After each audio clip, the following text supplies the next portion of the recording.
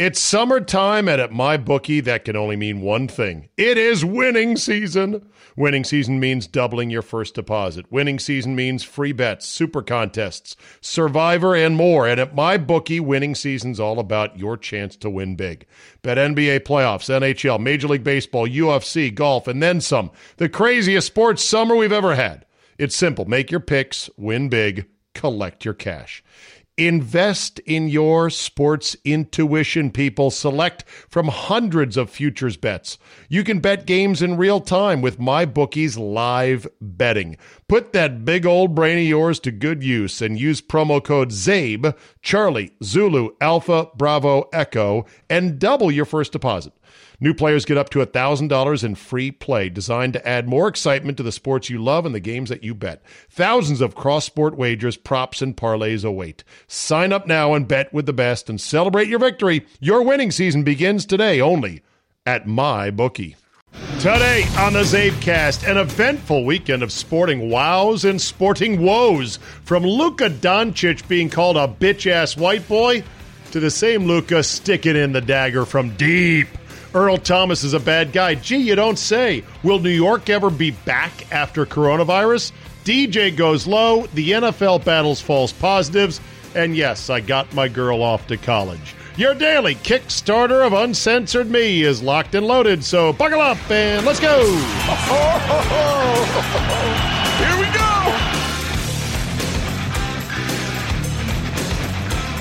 Monday, August 24th, 2020. Thank you for downloading. I always feel like, especially on a Monday, this podcast is never complete enough. I look and I look and I look, and I don't just say, well, what do I got to fill 30 minutes or so? I look at all the stuff that's happened over the weekend, and I think, well, I got to mention this, and I got to mention that. And people are going to want to hear about this on the podcast. This product is a supplemental product. It is an additional product on top of my 3 hours in the morning in Milwaukee on 97.3 The Game with Josh and Gitter. It is a supplemental product to my 3 additional hours on the air on the Team 980 with Scott and Solly. And so I will not get to everything in this podcast every day, but I'll try to cover at least all the high notes. So let's get cracking on that. Solo run today, but we'll do a lot in a nice tight window and be very efficient. Let me start with some non-sports for a second. James Altucher, or Altucher, I'm not sure how you pronounce it, Altucher, has written a piece that was published in the New York Post, but it was self-published originally, in which he asked the question about whether or not New York City could rebound from its troubles following coronavirus. And the title of the piece is just simply, New York City is dead forever. Here's why. Now, this guy is an author. He owns a comedy club. He's a former hedge fund manager. He loves New York and lives in New York, but his view of the future is grim, to say the least. Now, he starts by saying, well, people are going to say, come on, man. What do you mean? New York City is dead forever? What does that mean? And forever? People always say this. You know, they said after 9/11 it won't be the same. They said after the Great Recession of 2008. And on and on. New York City will bounce back. But Altucher says this time might be different. And he lays out all the reasons why. And I'll go over those reasons in just a second. Now, the analogy that I would make, he didn't make this specifically, but as I read his piece, I said, it sounds a lot like what's befalling New York City is almost a cascading series of organ failures in somebody who is dying. When something goes wrong, sometimes, depending on what your illness is, you get cascading organ failures that collapse upon each other. It's not just that, well, my lungs are bad and my heart is bad and now my liver's about to go. It's just boom, boom, boom, boom, boom, boom, boom, on down the way. And they're like dominoes feeding into each other in what could be a death spiral. So is this time different for New York? I don't know. The first would be the flight from COVID itself. Holy shit, I'm in New York City. There's a pandemic. Get out. Many of those people still haven't come back. They may eventually, but they're not coming back right now. Those who could get out, those who did have second homes in Florida or the Hamptons or wherever, they're still out. A lot of them are still out. Not everybody, but a lot. Secondly, the flight from New York City following the peaceful protests has been another factor in which people say, oh, a little bit dicey. A lot of shootings. I got to get out of here. The ability to work from home is another thing that has driven a lot of employees out. Their companies are like, well, we closed our office, so if you happen to go to your grandmother's in Tampa, St. Pete, and you want to still zoom into your job with us here at Condé Nast Publishing, then fine. In fact, that's great. He talks about the loss of New York City's charm. The best part about New York City was the culture, the nightlife, the restaurants, theater, etc. All that is now decimated. Is it going to come back? Yes, eventually. But in what degree? In how strong will it come back? Then there's the coming tax hikes to fix the budget hole. Companies, the politicians are just going to start with, well, we got to raise taxes. Look at how much money we're in the hole. That's what they know how to do. And it's going to be the exact worst thing you could do, but they can't help it. Also, companies will be able to pay their employees less if they say, look, we can't give you a raise, or you can keep the 10% pay cut we applied across the board when the pandemic hit, but you no longer have to live here in New York. So if you'd like to work from Tampa, Florida, or wherever it is in the country you want to work, fine. A lot of people will say, oh, sign me up. Sure, it's a 10% pay cut, but cost of living is 40% cheaper. And I'm closer to my mom or my family, or I don't have to shovel snow, or shit, I don't have to walk 4 blocks in the middle of winter in New York City. So you got all this working in conjunction. And it's pretty daunting if you think about it. There's also, I believe they said, almost a half dozen major universities in New York City alone that are taking a hit. Maybe they're down 10, 15%. And then all of this is if COVID stops pretty quickly as we turn the calendar page into 2021. No guarantees on that. And all of this is if nothing else comes along. Like the Peruvian lizard flu. Oh, you don't want to be around for that one. And then I was thinking about, well, if New York City's commercial real estate takes a 15% hit, let's just say they have a lot of vacancies because companies are closing offices, moving out. Who and when and why would any company say, oh, there's office space in Manhattan? Oh, high rents, insurance, maintenance, electricity, taxes. Oh, we got 300 bodies who just are itching to move in and commute into work and go up to the 59th floor to sit in their cubicles until they were told by email, come to the conference room. We're going to have a conference call. Or not a conference call. We're going to have a meeting, which they could have on Zoom. If they start draining the skyscrapers in New York City, how would they ever fill up again? The world is changing. In other words, I think the question that one has to ask is, well, why couldn't New York City be Detroit? If foreign cars killed Motor City, Detroit, then couldn't Skyping into your job for Condé Nast magazine or pick any other skyscraper-type job, Aetna Insurance, whatever companies have human beings in these giant skyscrapers in New York City, couldn't Skyping in and doing that job just as well, if not better, during a pandemic when the office was closed and you live all over the country? Couldn't that be the same as what killed Detroit? Maybe Skype is the virus that wipes out downtown economies, and not just New York, but elsewhere. Oh, one more thing, and this is what the author points out. In 2008, during the Great Recession, average bandwidth was about 3 megabits per second for individuals and even for companies. Now it's up to almost 20 megabits per second. Average. Some's a lot better, and it's only getting faster and faster and faster. That's huge. It makes video conferencing better and easier and more robust. So to get people back to New York City, they're going to have to be convinced, come to a more dangerous city now because of the war on police and increasing peaceful protests. There's less fun things to do. More restaurants are closed, will stay closed. Who knows when Broadway gets back up and running again. All these other things, sports in the city. There's going to be a more onerous tax burden. Companies don't really need you to be there in the first place, so they're not going to really be anxious to drag you back there anyway, and you're going to still have the same incompetent leadership in City Hall. Then again, rent should be cheaper, and maybe the traffic is better, so we'll see. My personal bet, despite all of this, is that New York City will be back. But it's going to take a while. And there's going to be changes. But it'll eventually be back. It was still an interesting read, and you can check it out. James Altucher, Altucher. New York City is dead forever. Here's why. Read the piece. Draw your own conclusions. To the NFL we go. False positives have knocked the NFL a bit off stride this weekend. The NFL had conducted well over 100,000 COVID-19 tests since camp began, with a positivity rate that was a fraction of 1% and dropping. So suddenly, why then was there a flood of positives from different testing sites around the country, all processed by the same lab in New Jersey? It raised a red flag, and it caused some teams to go, whoa, whoa, whoa.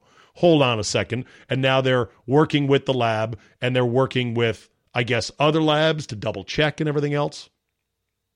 The Bears had 9 false positives over the weekend. The Jets had 10. The Vikings now have 12 presumptive positive tests from the same New Jersey lab that produced the other testing results. So what does the NFL do? What should they do? I'll say it again. And people are going to, some people, not all, are going to say, you're crazy, you can't do that. Here it is. Ready? Stop testing asymptomatics. Boom. Read the actual instructions on a PCR test, a polymerase chain reaction test. It says specifically, this is not meant to be a wholly diagnostic test. In other words, you can't tell if you got the thing that this test says you might have the thing because it's just picking up fragments of DNA. And it's not 100%. It's not even close. A true diagnosis has to be a combination of clinical observations. Do you have a cough? Do you have symptoms? Have you been around people who are known to be positive for COVID-19? And then do you have a test that's positive as well? All of this asymptomatic testing is going to keep producing these things. Because remember, virus gonna virus.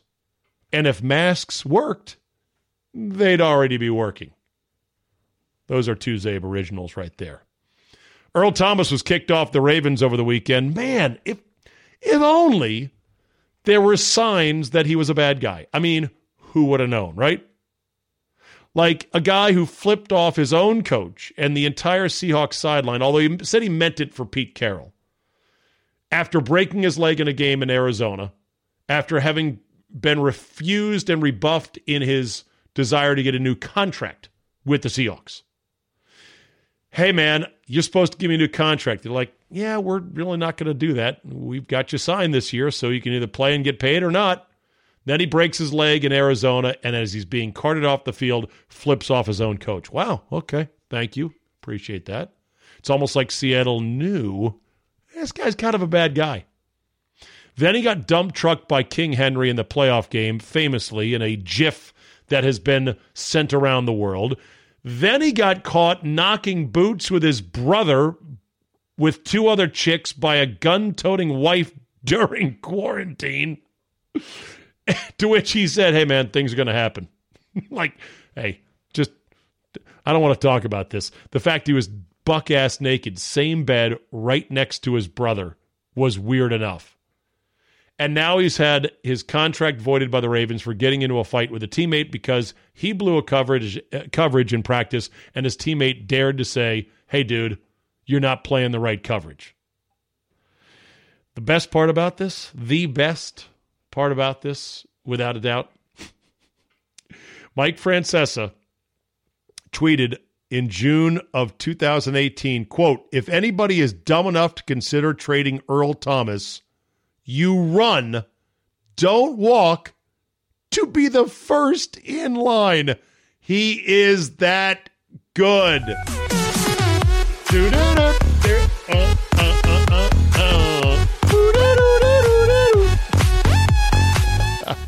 For those that don't know, that is the Ghana funeral meme. I think I'll play it after really bad tweets come to light.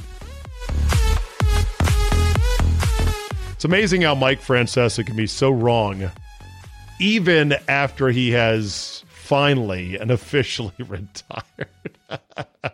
You run, you don't walk to be the first in line for Earl Thomas. Sure. All right, then we get to one of the big stories of the weekend. Yay, racism.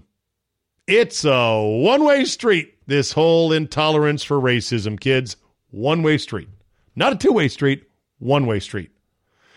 In the best series of the first round so far, the LA Clippers against the Dallas Mavericks led by Luka Doncic, Montrezl Harrell of the Clippers, who got into a bit of a scuffle with Luka during their game over the weekend, was seen mouthing at Luka, quote, "bitch-ass white boy," after making a layup. This prompted a lot of people to go, whoa. Because, of course, if you switched white with black, and if it was coming out of the mouth of a white player, season-long suspension, endless apologies and mea culpas on social media, it would have made the groveling Drew Brees look like nothing if it was reversed. But hey, it was not a white guy and a black guy. It was Montrezl Harrell talking about Luka Doncic that way. And that prompted one Jay Williams, to his credit, to step out and condemn it and say, okay, what the hell, man? But this is not cool. This is not acceptable. Of course, then Luka Doncic did something amazing. He pulled up from the deep, deep water, his team down one, in overtime, and delivered one of the all-time great daggers in the history of the game. A dagger so good it prompted Mike Breen to give him not one, but two bangs. Back to Doncic. Doncic pulls up, three-pointer. Bang! Bang! It's good! Doncic wins the game at the buzzer! Let's go! Too bad, of course, it was before nobody and a wall of virtual fans via Skype, but it got the rare double bang. And it capped off a 40, 15, and 10 triple-double, which in NBA history, there's only three guys who have done 40, 15, and 10. That'd be Oscar Robertson, Charles Barkley, and now Luka Doncic. It ended up with, I think, the tweet of the weekend. When I die, I want to have Mike Breen yell bang twice as I'm lowered into the ground. Back to Doncic. Doncic pulls up, three-pointer. Bang! Bang! It's good! Doncic wins the game! Bang! Bang! It appears the last time Breen used the double bang was February 27th, 2016, when Steph Curry hit a game winner at overtime, and the Warriors improved to 53-5. The memory of the call from Mike Breen at the time was, "I wish I had an answer for the double bang. The whole performance, the key was the build-up. It took your breath away. The team took your breath away some nights, and to cap it off with that shot, I just kind of lost it. Not that you script that stuff you say. You never really do, but I got caught up in the emotion of the Warriors' magical run. I don't have a real answer for you," he said about the double bang. It just came out. So there you go on that. Here's Jay Williams speaking to Montrezl Harrell.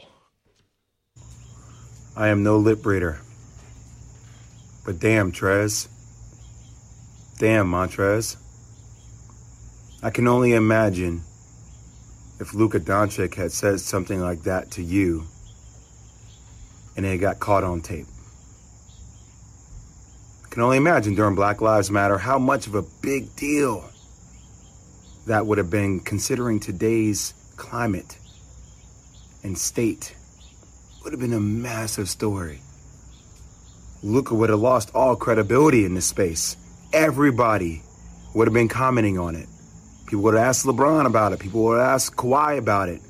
Everybody would have had some kind of statement about it. But it's not that big of a story because Trez said it to a Caucasian person. It should be a big story because it's not acceptable, man. And look, I'm a hooper. I talk trash. I've cursed people out. We can get into the nuances of whether that's right or wrong too, but what you said, when you're involving race in it, and I've heard people say this back in the day during basketball scenarios and playing hoops in the inner cities. I still didn't find it acceptable then. I don't find it acceptable now. Especially when cameras are on you 24/7. Get lost in your battle, man, but don't get lost and say things like that. You don't need to say things like that, Trez. Let your performance speak for itself. You can talk trash in different ways. You don't need to say stuff like that. Now, I'm no lip reader, but I know what I saw come out of your mouth, man. It's funny. He says, I'm no lip reader, but I'm reading your lips, and I know for a fact that you said bitch-ass white boy. Who knows how this story is going to be played on ESPN. Will it be a big story on Monday? Or will it be sort of a sweeping it on the rug? Will Jay Williams soften his comments that he put out on Saturday on that particular comment? We'll see. We'll see what happens there. I know this. Luka Doncic is an amazing player, and all of the black players on his team couldn't have been happier to swarm him in the moment, and I'm sure they love playing with him. And I'm sure, they don't care about race. They don't see race. They see a dude who's really good at a really beautiful game that will help their team win, and that's that. So we'll see where this story goes, but I give Jay Williams a lot of credit.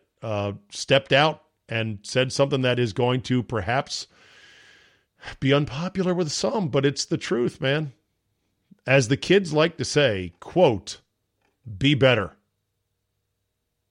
Sixers got swept over the weekend. No shock there. They were already dead team walking without Ben Simmons, but they just looked like a mess. Lots of empty seats as well for the so-called virtual fans. I saw one picture of the fact that they couldn't even fill more than half of the virtual slots for the last Sixers game as they were swept out by Boston. And I saw there were some issues at the Democrat National Convention where they noticed that in just a limited 20 box of people listening to the speeches, they were doubling some people up because either they couldn't find 20 people or they said, look, you're going to be the 20 people that we're going to show watching these speeches. And then a couple people had to go to the bathroom or go out to eat, or they had to walk the dog. And they're like, hey, thought you'd be sticking around to cheer these things on. Anyway, in hockey, Todd Reirden got fired by the Capitals on Sunday, and many would say deservedly so. He's been bounced from the playoffs in the last 2 years, first round each time, almost got swept this time around, and aside from about a good period and a half, the team looked flat out dead. The Caps have become a power play specialty team only for the most part. They didn't score 5-on-5. And so he's out, and they got to go find somebody else. Firing a hockey coach is one of the easiest things to do. It's right up there with ordering an Uber or getting Grubhub. Finding a new coach who's better, a little bit more difficult. And if you think I've got actual thoughts on who the next coach should be or who could be out there or who do I like, I got to tell you, I love hockey, and I've played it a little teensy tiny bit, but I don't have any opinions on that. Fucking hockey coach, for God's sakes. What am I supposed to know? Who's out there? How many iconic hockey coaches are there? I do know this.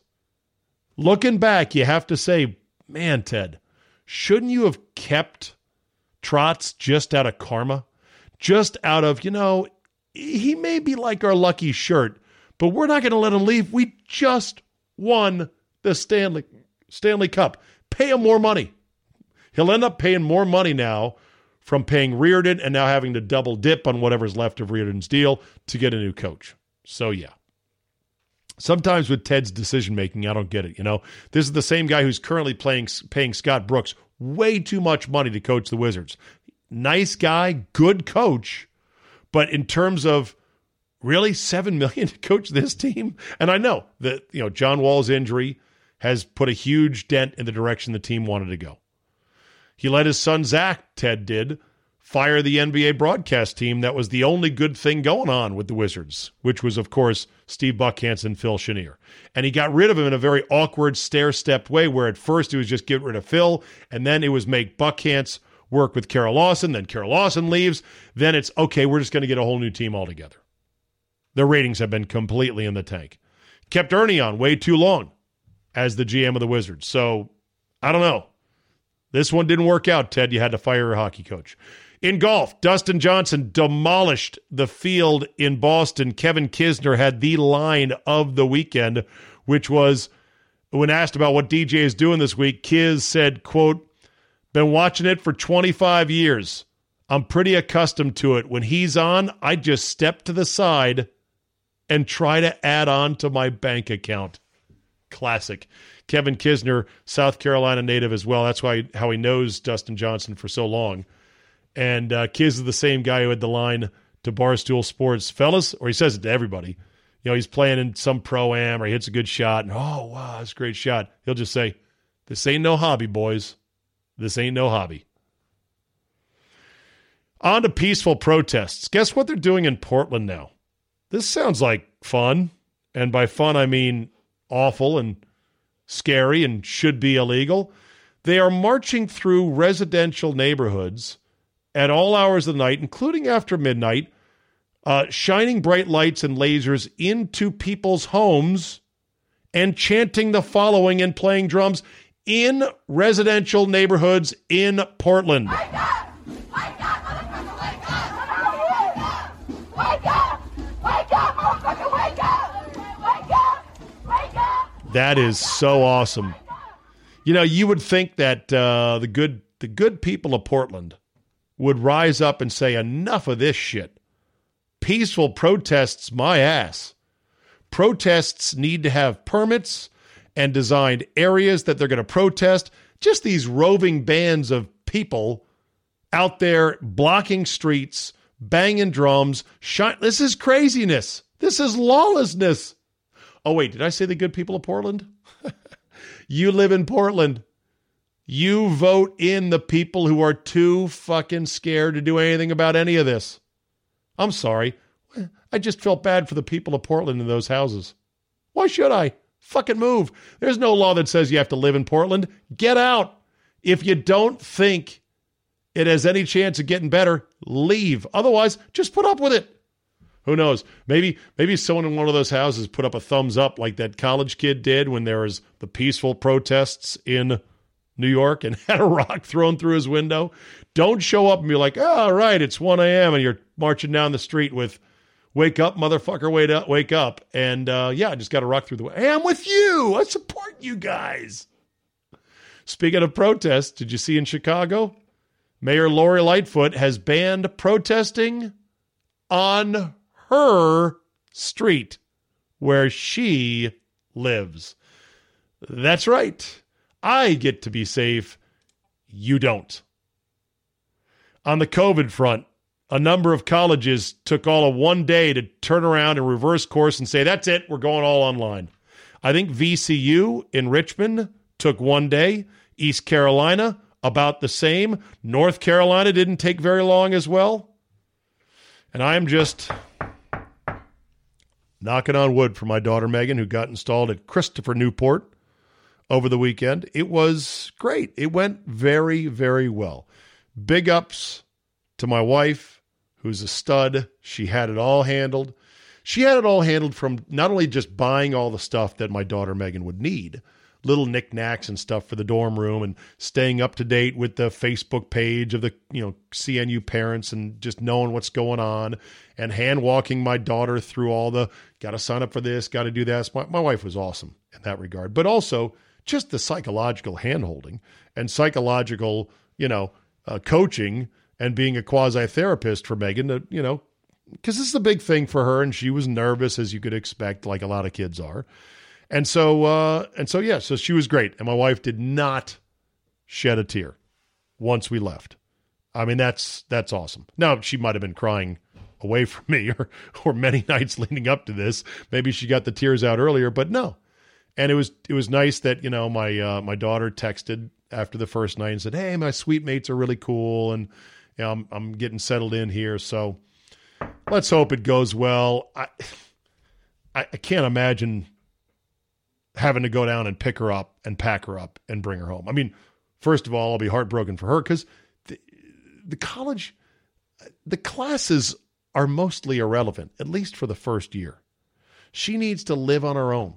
She needs to meet people, have fun, go to parties, get her heart broken, get in a little bit of trouble, overcome obstacles, learn to get some confidence, figure out she can do this on her own, and blah, blah, blah. It's the whole incubating thing of living not quite totally out on your own, but in a controlled environment.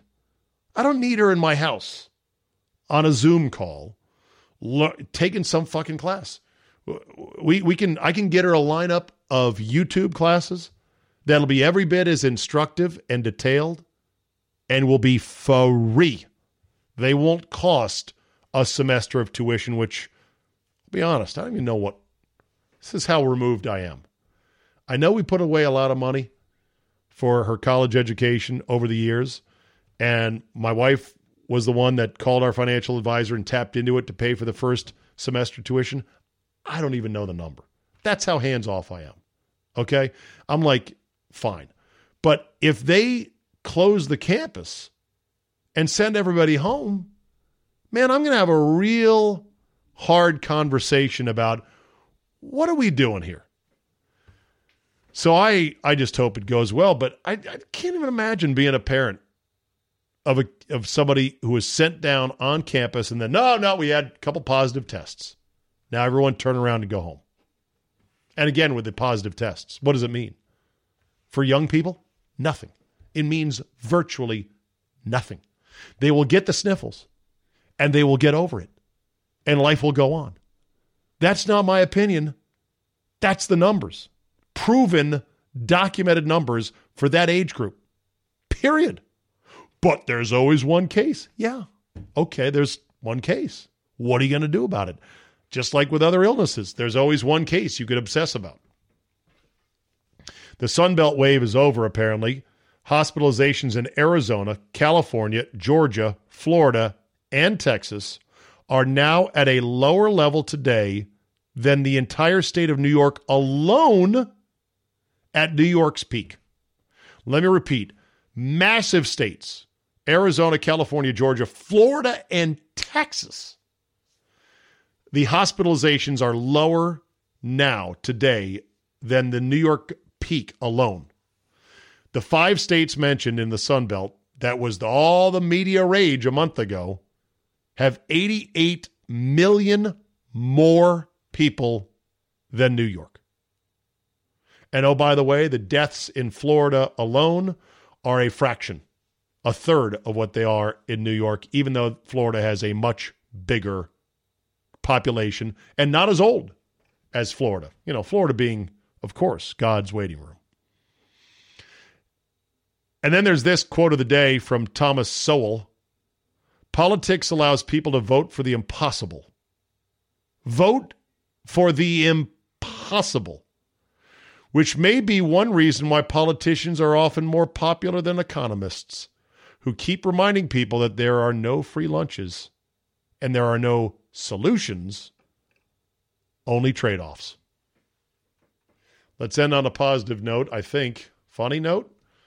2 hurricanes bearing down on the Gulf of Mexico. That's not funny. That's going to suck. Marco and Laura? Anyway, HEB Hurricane Supplies. HEB is a grocery store down in the Houston area. My buddy Scott Shirey sent me the text on what it stands for. Let me make sure I've got this correct. It was something Henry E. Butt, I believe. And apparently it says Hurricane Supplies, water packages limit 4 per person, extended store hours starting Monday, but brisket limit of 2 per person. Texas? Gonna Texas, y'all. As Mike Breen would say. Back to Doncic. Doncic pulls up, three-pointer.